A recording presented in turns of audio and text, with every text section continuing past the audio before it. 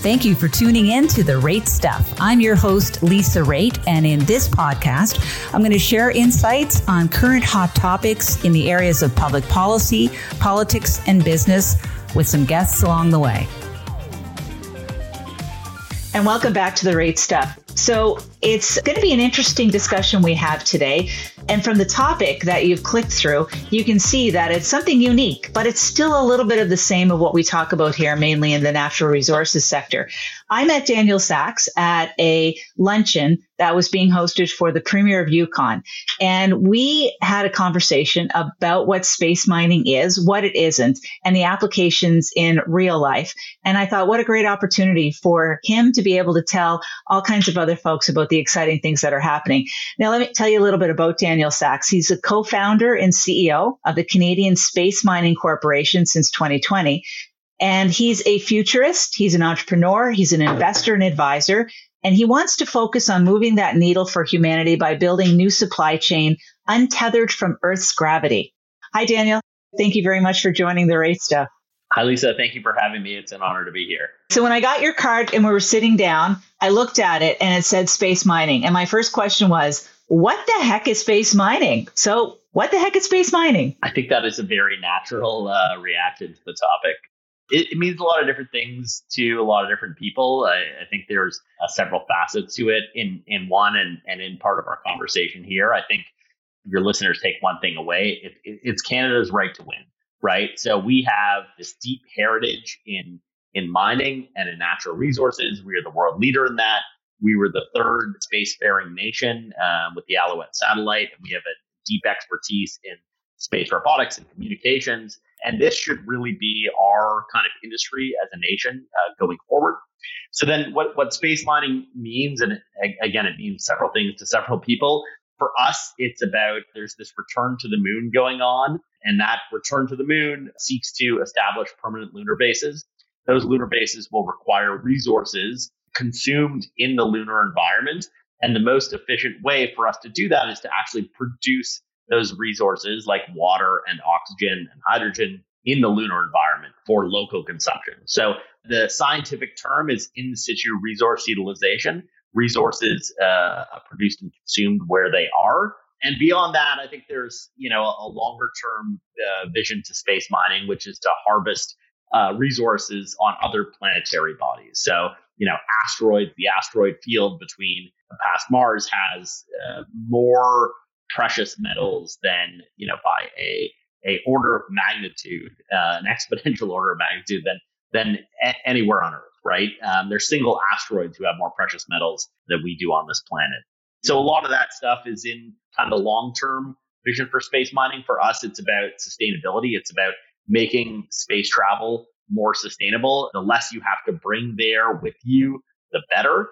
And the more you can establish permanent operations in these places. So it's not about necessarily, you don't have a mining company that's seeking rights to go and mine on the moon, for example. You're focusing on the things that are going to be needed in order for us as mankind, humankind, to actually mine in space. Correct. We'll obviously have to deal with rights on the moon as the moon is a commons right now for humanity. And of course, with anything, there has to be the right legal pathway. But we're really focused on delivering goods in space. As a company, in many ways, it's easier to think of us as an energy company, as the future kind of a shell of space, creating an energy supply chain and consumable supply chain for things like water, things like oxygen, and things like rocket fuel, which is mostly made of hydrogen and oxygen. So rocket fuel is just water. And there's abundant water on the moon, as well as on other planetary bodies, or hydrogen and oxygen. It's just a question of how you get it out of the dust, how you get it out of the rock there, and then process it into a usable form. Growing up, a lot of us would have been aware of the fact that a number of inventions that we use today, practical things, were actually invented for the purpose of the moon mission in the United States. And we can find these things in our everyday life. Is it right to assume that it's the same kind of attitude with respect to developments that you're seeking to make in space mining? These things are going to be applicable in our everyday life and further our own understanding of what we can do here on Earth? Yeah, fundamentally, space and space technology and us solving big challenges in space has continuously led to these technologies, these revolutionary technologies, which has impacted our everyday lives. GPS is a great example. It's how we all get around on a daily basis. It was actually not intended when it was originally created for GPS. MRI technology and medical imaging, some of that is based on the data analysis actually that they did of images for the moon for the original Apollo missions, as well as astronomy technologies. Velcro, something we use in our everyday lives on our children's shoes, comes from some work in space technology. So there's a number of examples on this. And as we're going to the lunar environment this time to stay, we're going to end up creating a lot of technologies that will be very impactful. Where we're focused as a company at CSMC is in these dual use technologies. So are we solving a long-term problem in space, and does that solve an immediate problem on Earth? And on the processing side, the side where we're creating, squeezing water out of rocks, fundamentally, the two biggest problems facing humanity over the next century are going to be clean water and clean air. And we think that this will yield insights and technologies that we're not even quite clear right now on what they will be, where we will end up making those inventions. But we think that'll be impactful to humanity's big problems on resources. We've already created some new technologies for resources that are very disruptive from our work on the early stages of space mining. That's really cool. And I understand that the Canadian Space Agency has granted you some funding for something that would be needed in space, but as well as something that could pretty well be put to use in rural and remote communities. Yeah, so we actually have three big contracts with the Canadian Space Agency. So we've evolved as a company from just a pure play space mining company to that mission of dual use technologies, where we're really what I would call a long-term infrastructure company focused on solving big problems in areas that are long-term in space, but immediate on Earth. And we do that across three verticals. One is resources, so the space mining side. The second is healthcare, and the third is energy side. So we're buying for Vision for Canada's next big space program, and that's the LSEI contract, where we're advancing all the space mining work for Canada right now. We're the only startup competing for the next $2 billion space program against the big incumbents. And then in the second vertical, in the healthcare vertical, we just built a prototype space hospital for the CSA. So Canada went and kind of said, well, maybe we want to own and be the leader long term in healthcare delivery in space. And so they tasked us and a couple other players with building a prototype hospital of what an early stage prototype of a moon hospital would be.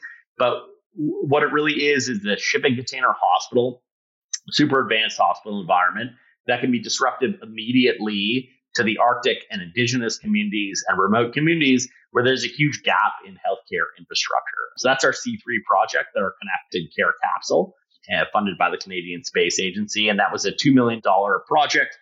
We went from concepts to beginning construction in about a month, and then delivered the project about 6 months later on time and on budget. Well, coming from the government, I say bravo. That's pretty cool that you got it on time and on budget. And as a taxpayer, I say thank you for getting it on time and on budget. Yeah, this is a new way of doing procurement. And I know you've been around government for a while. Procurement has its challenges. Everyone will tell you it's a very inefficient system. There's a new model in the space industry, and it's to work away from what's called old space, which is the old prime contractor model, towards what's called new space, where space agencies and governments are finding ways to iterate more rapidly, maybe take a little more risk, but move much quicker in a way that can advance technology faster and capabilities faster, with overall less risk as they move and progress things at a lower cost. And so the CSA went out to us and some other parties to develop these pods on a very short basis. We had about 6 months to deliver the project, and they expect to continue iterating upon these pods with new versions, solving ever more kind of complex challenges on a very fast basis. If this was done the old-fashioned way, it would have probably taken many studies and 5 to 7 years just to get to this point. We got it in 6 months. And I appreciate that. As I said, that's pretty awesome. Now, you have a recent new hire that I'm very interested in. Tell us about the new role for your NASA astronaut. 2 weeks ago, the acting chief astronaut of NASA, Drew Feustel, retired from NASA, and the next day joined our company as the head of strategy, EVP of strategy. It's obviously, for an entrepreneur like myself, it's a very surreal moment that Drew would choose us. Someone like that could obviously go to any company he wanted on the planet. Drew is the only U.S.-Canadian astronaut.